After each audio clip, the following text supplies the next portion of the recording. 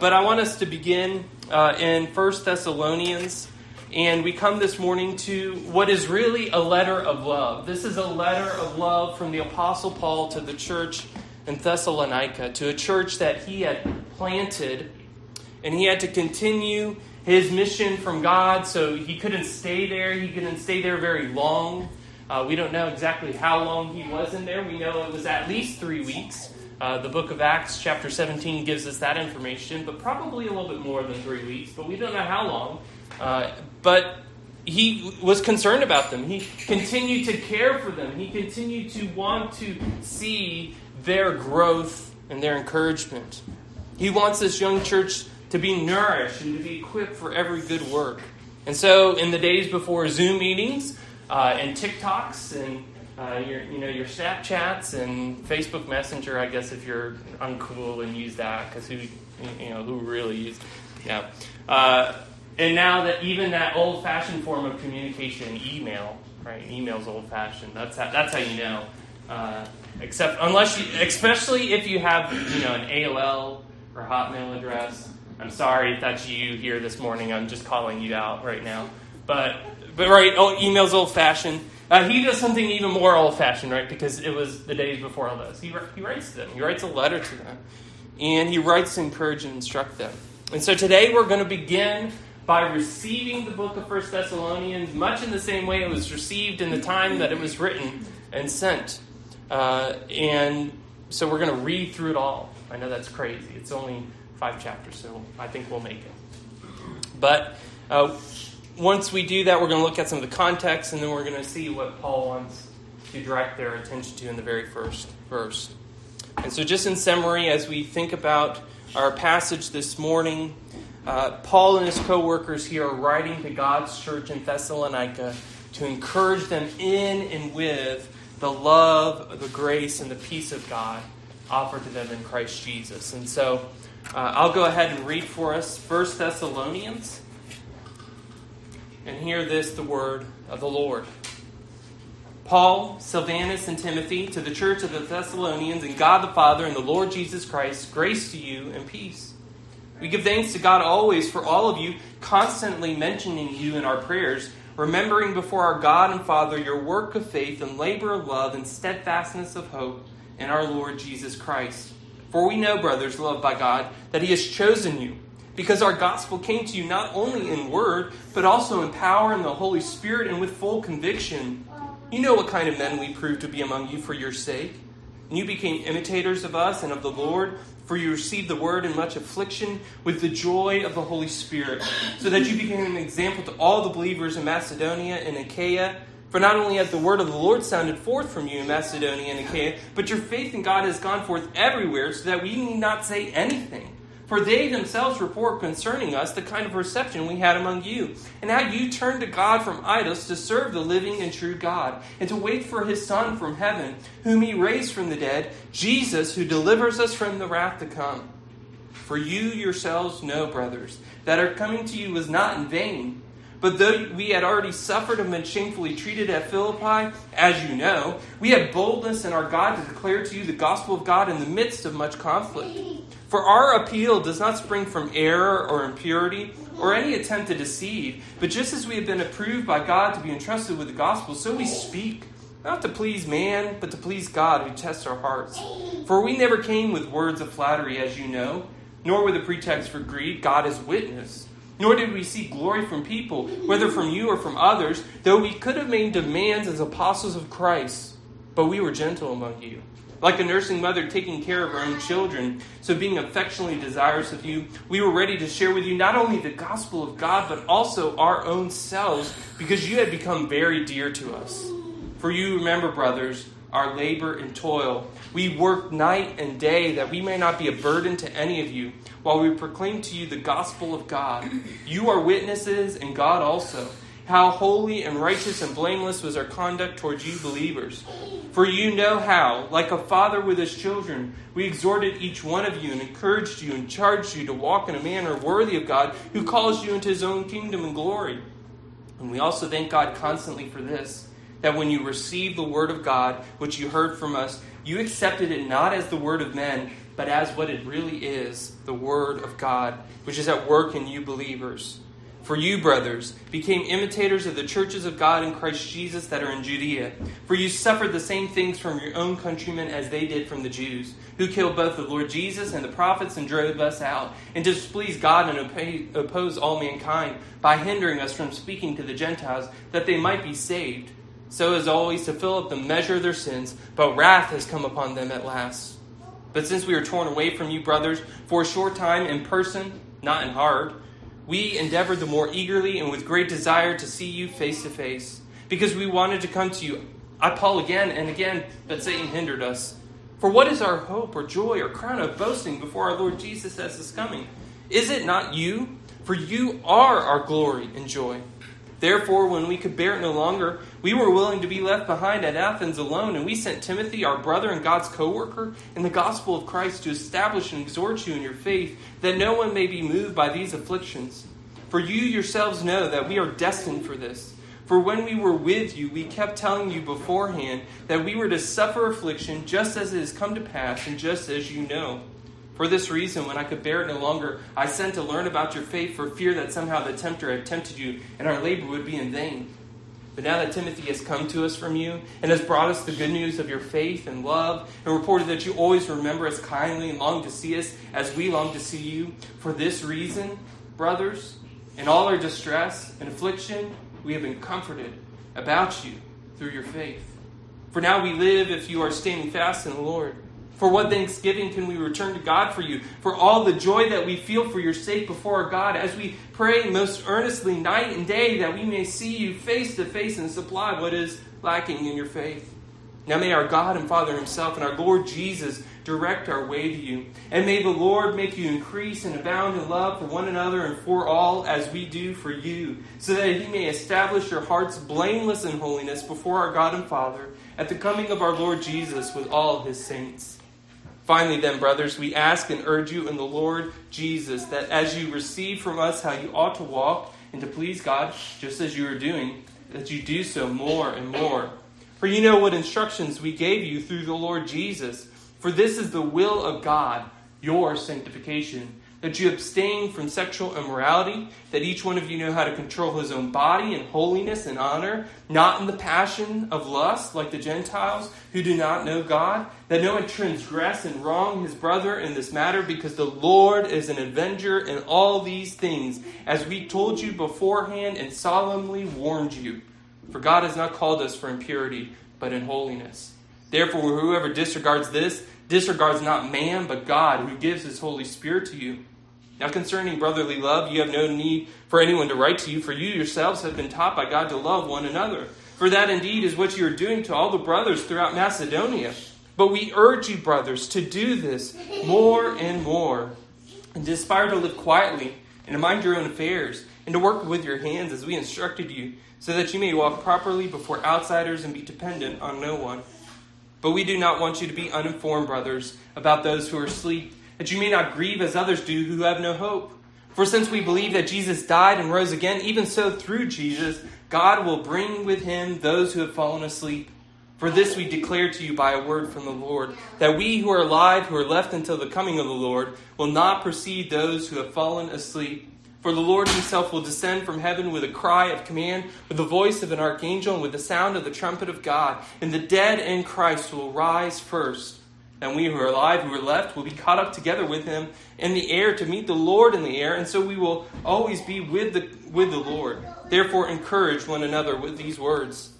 Now concerning the times and seasons, brothers, you have no need to have anything written to you. For you yourselves are fully aware that the day of the Lord will come like a thief in the night. While people are saying there is peace and security, then sudden destruction will come upon them as labor pains come upon a pregnant woman, and they will not escape. But you are not in darkness, brothers, for that day to surprise you like a thief. For you are all children of light, children of the day. We are not of the night or of the darkness. So then let us not sleep as others do, but let us keep awake and be sober. For those who sleep, sleep at night, and those who get drunk at night. But since we belong to the day, let us be sober, having put on the breastplate of faith and love, and for our helmet the hope of salvation. For God has not destined us for wrath, but to obtain salvation through our Lord Jesus Christ, who died for us, so that whether we are awake or asleep, we might live with him. Therefore, encourage one another and build one another up, just as you are doing. We ask you, brothers, to respect those who labor among you and are over you in the Lord, and admonish you and esteem them very highly in love because of their work. Be at peace among yourselves. And we urge you, brothers, admonish the idle, encourage the faint-hearted, help the weak, be patient with them all. See that no one repays anyone evil for evil, but always seek to do good to one another and to everyone. Rejoice always. Pray without ceasing. Give thanks in all circumstances, for this is the will of God in Christ Jesus for you. Do not quench the spirit. Do not despise prophecies, but test everything. Hold fast what is good. Abstain from every form of evil. Now may the God of peace himself sanctify you completely, and may your whole spirit and soul and body be kept blameless at the coming of our Lord Jesus Christ. He who calls you is faithful. He will surely do it. Brothers, pray for us. Greet all the brothers with a holy kiss. I put you under oath before the Lord to have this letter read to all the brothers. The grace of our Lord Jesus Christ be with you. Amen. So as we come to 1 Thessalonians, and I'll just give you a second there to process some of what you heard, because there's a lot there, right? It's 5 chapters. And so as you think about what is going on in this letter, I hope that one of the things that you heard over and over again is Paul's heart for the Thessalonians, right? His heart for the church there. He loves them. He cares for them. He desires them. He wants to encourage them. He wants to instruct them. He wants to see them mature and enjoy of Christ. Where is the Thessalonian church? Well, that's a fun fact, right? It's in Thessalonica, right? That's where we get the name Thessalonians. It's in Thessalonica. And as you see there's mention of Macedonia and Achaia. Macedonia is the northern half of the Greek peninsula, and so this is where the church is. At the time that Paul is writing, which is going to be about AD 50 to 51, this city is a little less than 400 years old. So much older than Maysville, even here in Maysville, right? It's an important Roman city politically and economically. It lies on one of the major trade routes, the east-west trade routes, so it has a lot of trade passing through it. Paul himself, he comes to this city in his second missionary journey, and his exit from there was fueled in much the same way that most of his exits were fueled out of various cities: persecution. There was persecution against Paul, against the church, and so Paul had to move on. And in the midst of that persecution, right, he's concerned that they're not going to have the steadfastness, the perseverance to continue on in the faith unless they receive some godly encouragement. So that's what he is doing in this letter. The only brief information we have about his time there in Thessalonica is in Acts 17. I mentioned that before. It's just a few verses, a little more than a literal few. And so we really don't know much. But we know that the church is comprised of both Jews and Greeks who believe in Christ, and it is forged in persecution. Paul was not directly persecuted, but the kind of mob forms and takes one of the church members and hauls them into before the judges and the magistrates, that kind of thing. And so it's forged in persecution. And considering the letter itself, there's little doubt in church history that in scholarly history, right, and scholarly study of this, that this letter is written by Paul. It is written by Paul. It's attested to that. And we see that right in verse 1. Paul starts out, right? First word we see there, Paul. And we see that it's also written with the help of some of his co-workers. Silvanus, who we probably know better in the book of Acts as Silas. So Silas being a shortened form of Silvanus. And Timothy we know about from, of course, the book of Acts, but also Paul's letters to Timothy. Now, if I asked you which book came first, 1 Thessalonians or 2 Thessalonians, you'd probably say, well, that it's in the name, Dale. It's in the name. But there is some good question about if that's true or not. In the history of the church and the church canon, 1 Thessalonians is placed first. but there's good argument that it could be 2 Thessalonians was actually written first. The reality is that these two letters were probably written around the same period in a very short period of time. So again, 80, 50, 51. And so there's no definitive argument one way or the other. It doesn't necessarily matter one way or the other, except for as we get into issues of eschatology, the study of the end times, because those both raise issues in these letters. But that's enough background information. Let's get into our first verse, which is the verse we're going to look at this morning. Paul, Silvanus, and Timothy, to the church of the Thessalonians, and God the Father, and the Lord Jesus Christ, grace to you and peace. Again, so who's writing here? Paul, Silvanus, and Timothy. Paul, and it's only in the letters to the Thessalonians that he does not qualify who he is. He doesn't give any title to who he is. A lot of times we see in the other letters, right? He says Paul, an apostle. Paul, a bondservant of Christ, right? He gives kind of some explanation, but not in Thessalonians. It could be because it's the Thessalonian letters were some of the very first letters he's written, so maybe he just doesn't feel the need to explain it. It could also be that because the Thessalonians accepted who Paul is, that Paul is one who is faithful, that he has no need to explain who he is, right? That they accept Paul for who he is. They accept Paul that he is a faithful apostle of Christ, and so he doesn't need to explain his relationship to them. They understand it and they accept it. He did not need to say that. Again, Silvanus we know as Silas. Who is Silas? Acts 15:22 tells us a little bit more information. Acts 15:22 says, Then it seemed good to the apostles and the elders of the whole church to choose men from among them and send them to Antioch with Paul and Barnabas. They sent Judas called Barsabbas and Silas, leading men among the brothers. So if you remember the context, Acts chapter 15, there's a council meeting by the Jerusalem church over the issue of whether or not Christians, especially Gentile Christians, have to follow the law of Moses or not, especially as it relates to the issue of circumcision. And so the determination of the church is no, that there's a very few things that they're going to command that the churches follow, even the Gentile churches. And they send a letter with Paul and Barnabas, but also some other leading men. So Silvanus, is a leading man out of the church of Jerusalem. And so he's sent along. And again, we know Timothy. Timothy is one who is a close helper to Paul. We know a lot about Timothy from the letters, right? That he was a faithful follower, that he was a faithful co-worker, and that indeed Paul felt a lot of warm affection towards Timothy as a father towards a son in the faith. And so we know who's doing the writing, but to whom are they writing? And again, we know to the church of the Thessalonians. Church is a common word in our day, and it has some very specific meanings. So when we think of church, we think of a body of people, body of believers.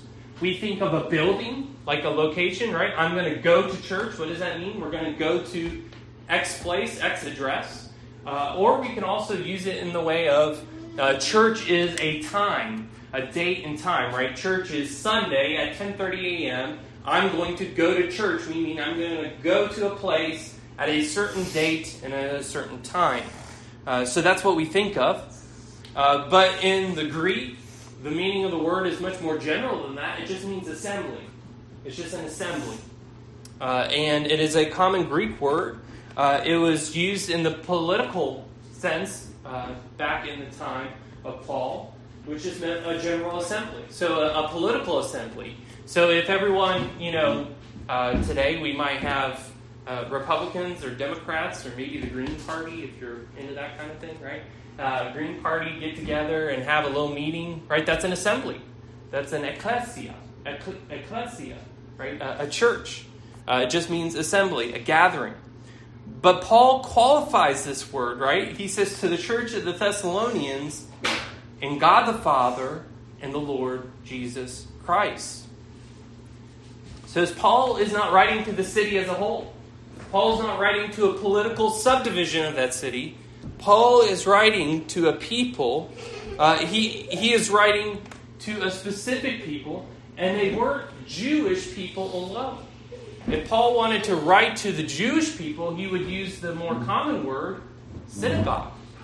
Right? So Paul is intentionally using a non-Jewish word because he's writing to a people that are both Jewish and Greek. He's writing to the body of believers of the Father and the Son. They have God as their Father, right? In God the Father. Not only that, they have Jesus as their Lord in Christ, right? In the Lord Jesus Christ. Jesus being the man, right? The God-man. Jesus who lived and died and was raised again from the grave. This Jesus who is Lord, right? It says the Lord Jesus Christ. What does it mean to be Lord? But master, sovereign, ruler, king, supreme. That what he says demands obedience. That who he is demands obeisance. Demands us to humble ourselves before him. And not only that, but he is also Christ or Messiah, the anointed one. This is not Jesus' last name, right? This is not Jesus Christ as I am Dale Marlowe. But this is his title. Christ is his title. This is Jesus the Christ. Jesus the Messiah. The one who fulfills all of the Old Testament prophecies. The promises that God has made. It's a very specific meaning as it comes to the Scriptures. Right? This is the one who has come to set the captives free. To one to give sight to the blind and hearing to the deaf. To raise the dead. Right? Jesus does this work not merely in the physical realm as he did during his earthly ministry, but predominantly he comes to build a spiritual kingdom. Luke 17 verses 20 through 21 says this. Luke 17, being asked by the Pharisees when the kingdom of God would come, he, that is Jesus, answered them. The kingdom of God is not coming in ways that can be observed, nor will they say, look, here it is, or there. No, right, look, for behold, the kingdom of God is in the midst of you. So right, what does Jesus say there? It's not, look, here it is. It's not, look, there it is. But it's here in the midst of you. So these are the assembly who has God as their Father and Jesus as their Lord in Christ. The kingdom of God is here established in the city of Thessalonica. Calvin says this in his commentaries. We may, however, at the same time infer from it that a church is to be sought for only where God presides and where Christ reigns, and that, in short, there is no church, but what is founded upon God is gathered on the auspices of Christ and is united in his name. So what is he saying there in his commentary? And what does it mean here for us as we think of this, right? There is no church. There is no church unless God is their God. There is no church unless they are gathered in the name of Christ. There are many people who go by the name church, who say they're churches, but they have neither God as their Father nor Jesus as their Lord in Christ. They are not churches. And so, why is it so important we spend so much time? I just spent a lot of time, a lot of breath, a lot of air, a lot of hot air about the name of Jesus. Why is it important? Just what Calvin implies there, and what we have to see is that Paul here is making not just an offhand remark, but an intentional theological statement. He is saying something of that assembly that is gathered in the city of Thessalonica. They are God's people. And you, if you're hearing this, have God as your Father and Christ Jesus as your Lord, you too are one of God's people.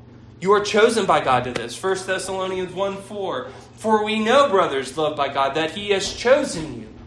And he goes on to say why it is he knows that. But they are chosen You are chosen if you have God as your Father and Christ Jesus as your Lord. So this first verse, this opening verse is more than just about the address, who this is to, right? It's much more than that. It is an identification, not of just a mere, I want to make sure it gets to the right people, but it is an identification of who they are. And to these he says, in the very opening verse, grace to you and peace. So this is a traditionally styled Pauline greeting, right? And he is saying two things here. First, in a traditional Greek letter, you would open up and say greeting or tidings, right? We do that. We see that, right? Greetings, hello, good to see you, right? But instead of using the traditional Greek style, he instead here says grace. And so what is grace, right? We have to ask ourselves the question, because we, especially if we've been in church, we sang about it this morning, right? I think there's a couple songs there where we probably heard the word grace, but what do we mean by grace? What does that mean? What does that entail? Well, it's an undeserved gift. It's an unearned goodness or kindness. It's getting something you don't deserve. It's favor. And for the Christian, for the one who has God as their Father and Jesus Christ as their Lord, grace here is not about Paul giving his favor to the Thessalonians. No, this grace is about God giving his favor. Right? It's like what he says in Ephesians 2, 8 and 9, which may be familiar to us. For by grace you have been saved through faith, and this is not of your own doing. It is the gift of God, not a result of works, so that no one may boast. Grace is all that immense and undeserved favor which God has shown his people. It is grace which saves us from our sins. It is God's grace alone that we can meet here this morning. It is God's grace alone that we can have any hope. It is God's grace shown to us in the coming of his Son, his atoning death on the cross, and his victorious resurrection. What grace has God shown you? Think about that for a moment. What grace has God shown you? Thank God for that grace. Thank God for that favor that he has shown to you. And even if you are in the midst of sorrow and mourning, even if you are in the midst of a difficult situation, you, if you are in Christ, have more grace than you even realize, more grace in store for you than you can even realize. We will not understand the extent of God's grace until we are in heaven. We will not see it. We'll not understand it. But in heaven, we will be able to look back over the course of our life and see all of the evidences of the favor of God upon our lives.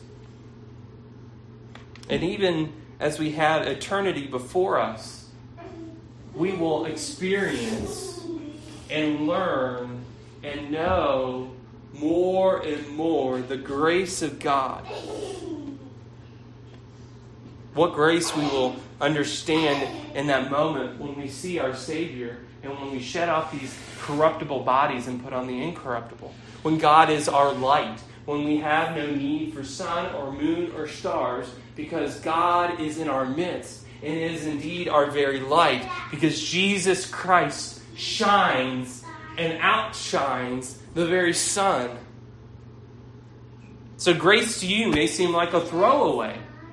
It may seem just like, oh, it's just a customary greeting, right? We do that a lot. When we greet someone else, what do? We say, hey, how are you? We don't actually want to know how they are, right? And indeed, if they start telling us how they are, it's a little awkward, right? It's a little strange. If they start saying, well, last night I almost had a heart attack and my wife's been bothering me and all that. Right? We don't want to hear that. We just want to hear them say, good, how are you? And then we say good back. Right? That's our customary greeting in our culture. But this is not a customary greeting. This is not a throwaway. Because brothers and sisters in Christ, grace is everything for us. Grace is everything for us. Without God's grace towards us, we are lost, we are dead, we are condemned, we are judged, and we are sitting under the divine frown. The favor of God, however, His grace, the light of His countenance, the joy of God towards us strikes us with awe. You see that? God's grace fills us with awe. And all the more so when we understand truly how vile and wicked we are, how undeserving we are of His favor. So grace to you and peace. Peace is the traditional Hebrew greeting here. It would be in the Hebrew shalom. You may have heard that word before, right? Shalom, peace. In the context of the Old Testament, peace has its foundation here in a world that is at turmoil, right? Think about, and this may be hard for us, I think, too. But think about, put yourself in the place of, in some of the Old Testament stories, what do you have going around you? Turmoil, right? War. You never know if in the morning you're going to wake up and you're going to look out on the horizon and you're going to see an army there ready to come and to pillage and rape and kill and destroy. Right? Why did the cities of old need walls and gates? Because life was not peace. So they longed for peace. They looked for peace. They knew that God promised peace. David opens up Psalm 4, for instance, with a cry that he says, God, would you hear me? Would you deliver me from my enemies? And he ends it this way in Psalm 4:8. In peace I will both lie down and sleep. For you alone, O Lord, make me dwell in safety. Peace.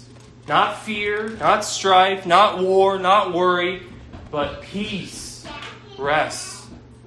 And even today, we long for peace, right? We long for times of strife to end. We long for stress to fade away. We look for peace. We want peace. We here in America do not fear necessarily armies coming and capturing our town. I don't think we fear that about the city of Maysville, right? We have a wall, but that's to keep the river out. It's not to keep the armies out. All right, we don't really fear that one day we may have a missile come rocketing into our neighborhood and killing us all. We don't have the fear of other implements of war that many others around the world do, but we do have our own strife, right? We do have our own strife. We see it in our families.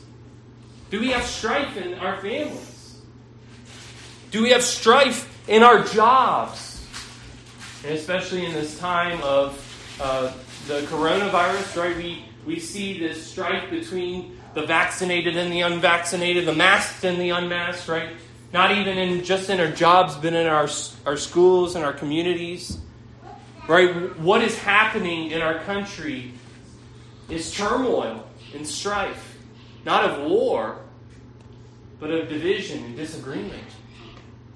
And I don't know about you, but I want peace.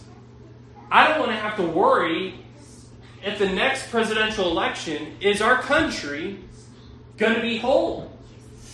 Or are we going to have to start having the conversation about seceding from the Union, right? To go back 100 and 150 years, 200 years to our very beginning. And as much as we want that kind of peace, that is not the peace we primarily need. No, it is not the peace that Paul here is talking about.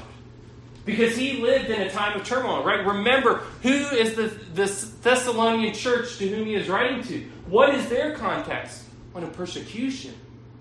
But Paul's not primarily concerned about that. Because the reality is, we need peace most with God. James 4:4 says it this way, you adulterous people, do you not know that friendship with the world is enmity with God? Therefore, whoever wishes to be a friend of the world makes himself an enemy of God. And the reality is that outside of God's work in Christ Jesus in us, we are at war, not with the world around us, but with God himself, with our Creator, with the one who made us. And some may object to that and say, well, we're not at war with God. We like God well enough. We just want to do our own thing. But notice what James said there, right? Friendship with the world, friendship with the evil system of this world, friendship with the things that the world loves, which is under the command and the power of the evil one. Friendship with that is enmity with God, is to make God an enemy. And how many there are in our day who in pretense say that they are seeking God when they're really friends with the world. How many there are within churches that make friends with the world. They love, they applaud the things in this world which are opposed to God in His ways. And there are many today who preach peace, as those did in the days of Jeremiah the prophet. Jeremiah 6, 13 through 15. For from the least to the greatest of them, everyone is greedy for unjust gain, and from prophet to priest, everyone deals falsely. They have healed the wound of my people lightly, saying, peace, peace, when there is no peace. Were they ashamed when they committed abomination? No, they were not at all ashamed. They did not know how to blush. Therefore they shall fall among those who fall. At the time that I punish them, they shall be overthrown, says the Lord. There is much in the prophets about those who call themselves the people of God who are not the people of God. The book of Hosea is one such book about that, where the people of Israel, the northern kingdom of Israel, say, well, we're God's people. And God says to them, you are not my people. I am not your God.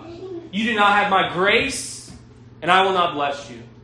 Because all that you do is not in accord with what I command, but you're just like the rest of the world.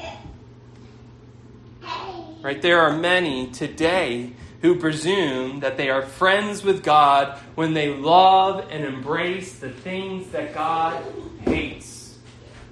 And I want to be very clear about that too. Right? We cannot say that we love God and love those things that He hates. Don't be fooled by that.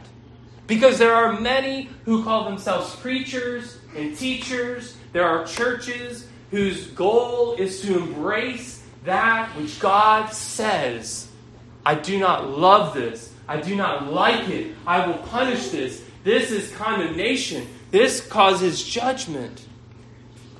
Peace only comes through God's grace, and it is only by the blood of the Lord Jesus Christ applied to us by the Holy Spirit that indeed we can have that peace. And what does Christ tell His disciples? For instance, at the time that His death is drawing near in John 16, verses 32 through 33. Behold, the hour is coming. Indeed, it has come, when you will be scattered, each to his own home, and will leave me alone. Yet I am not alone, for the Father is with me. I have said these things to you, that in me you may have strife, turmoil, no, peace. That you may have peace. In the world you will have tribulation, but take heart, I have overcome the world. The peace that we primarily need is not peace in this world, because in this world we will have tribulation. One of the most remarkable stories we see in the book of Acts, for instance, is the Apostle Paul. He is stoned to death, or at least near death. He rises, he gets up, and he goes and he instructs the people, and he says, through many tribulations we must enter the kingdom of God. Do you think Paul understood what he said when he said it? I'd say for someone who just got stoned to death, he understood what he was saying. And that was not his concern. Why did he continue? Why didn't he hide? Why didn't he run from it? Why didn't he just say, you know what, maybe this isn't for me? Because he had peace with God. He understood what the peace of God, what it called him to. He understood that the message of reconciliation that he was given, that others needed to hear it. He wasn't concerned primarily about his physical health, but about the eternal souls and lives of those who needed to hear the reconciliation, the peace of God. In this world, there is trouble, and that's plain enough. We see it everywhere, right? We see it, we feel it, we experience it. But in Jesus, there is peace. There is peace because he has overcome this world. There is peace because he has made an end to sin. There is peace because death is defeated. There is peace because he has taken the record of debt that stood against us with its legal demand and nailed it to the cross. There is peace because he who knew no sin was made to be sin on our behalf, that we might have the righteousness of God. And so Paul begins his letter here, this letter of love to this people assembled in the city of Thessalonica, in God the Father and the Lord Jesus Christ. And he immediately wants to remind them, grace, God's favor to you, and peace. If you are in Christ Jesus, you too have grace and peace. God's favor rests upon you, not by anything that you have earned. You certainly don't deserve it. You deserve the unmitigated wrath of God because there is enough sin in you to destine you for eternal punishment. But as God has chosen you out of this world, he has shown you the magnitude of his grace. And this, brothers and sisters in Christ, should cause you to stand in awe and wonder of this great God. It should cause your heart to sing. It should cause you to worship. It should cause you to explode with joy that goes forth and beckons others to come and to experience this life-giving favor and peace that God offers. The peace that surpasses all understanding is yours. You're no longer at war with God. You are made friends of God, more than friends, sons and daughters. And what does God do for his sons and daughters? You are at peace, and in Christ, who has overcome this world, you will have victory. Sin and death are defeated. The evil one, though he rages, yet though he accosts us, he will be silenced and crushed forever.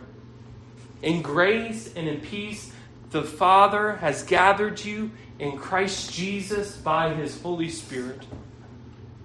But what of those who do not trust in Jesus Christ, who have not confessed him as Savior and Lord? What of those who love this world? Well, if this is you here today, you are not in a position of peace. You are not in a position of favor. You have no hope of grace. No, instead you are under divine condemnation. Because while you may experience the applause and the smiles of this world, that will mean very little when you stand before the throne of God and he looks at you and he proclaims condemnation, an eternal sense of judgment and punishment against you. And if that makes you balk, if you think that's unfair, it is only because you do not realize the extent of your sin. You do not realize how evil your heart really is, how evil sin, even the smallest of it, is before a holy God. But as it is still today, as you still draw breath, you may yet repent. You may yet turn to God from your evil way and be reconciled unto God. Christ Jesus, the Son of God, came not merely to teach us the right path, but to die. He came to die the death of a sinner, though he himself was without sin, and that those who believe in him, who trust in him, who look to him, might not perish but have eternal life. And so if you but confess your sin to God, if you confess to him the evil of your ways, if you confess to him, if you call out to him and say, God, I need the work of Christ in my heart, you may yet have grace and peace that lasts for all eternity. And you too may know the magnificence of his favor towards his people. You too can be freed from the debt of your sin and from the punishment due the evil and the wicked. And so today, while it is still today, look to Christ Jesus and believe in him. Turn to him and be saved. Let us pray. Oh, Father God, as we as we consider your word this morning, as we consider this letter of love, indeed, the entirety of the Scripture, a letter of love unto us wicked sinners. Father, I pray that your Holy Spirit would bring about conviction in us of our sin. Father, that we would confess our sin before you, and we would know with the certainty and the assurance that your Scripture provides, that is rooted and grounded in your character. God, that we would know that we can have the forgiveness of our sins, and that we no longer stand in relation to you as enemies, as at enmity, but Lord, we stand in relation to you at peace. That we have peace not because we have earned it, not because we deserve it, not because it is ours by right, but because of your favor, your grace towards us in Christ. Oh, Father, we pray that we would have a deeper understanding of your grace and your peace that is ours in Christ Jesus. Oh, Father, that we would understand that we are yours, and that as such, everything else changes. Oh, Father, we look unto you today, and we pray that you would grant us your grace and your peace. To you we pray, O God, our Father, in the name of the Lord Jesus Christ. Amen.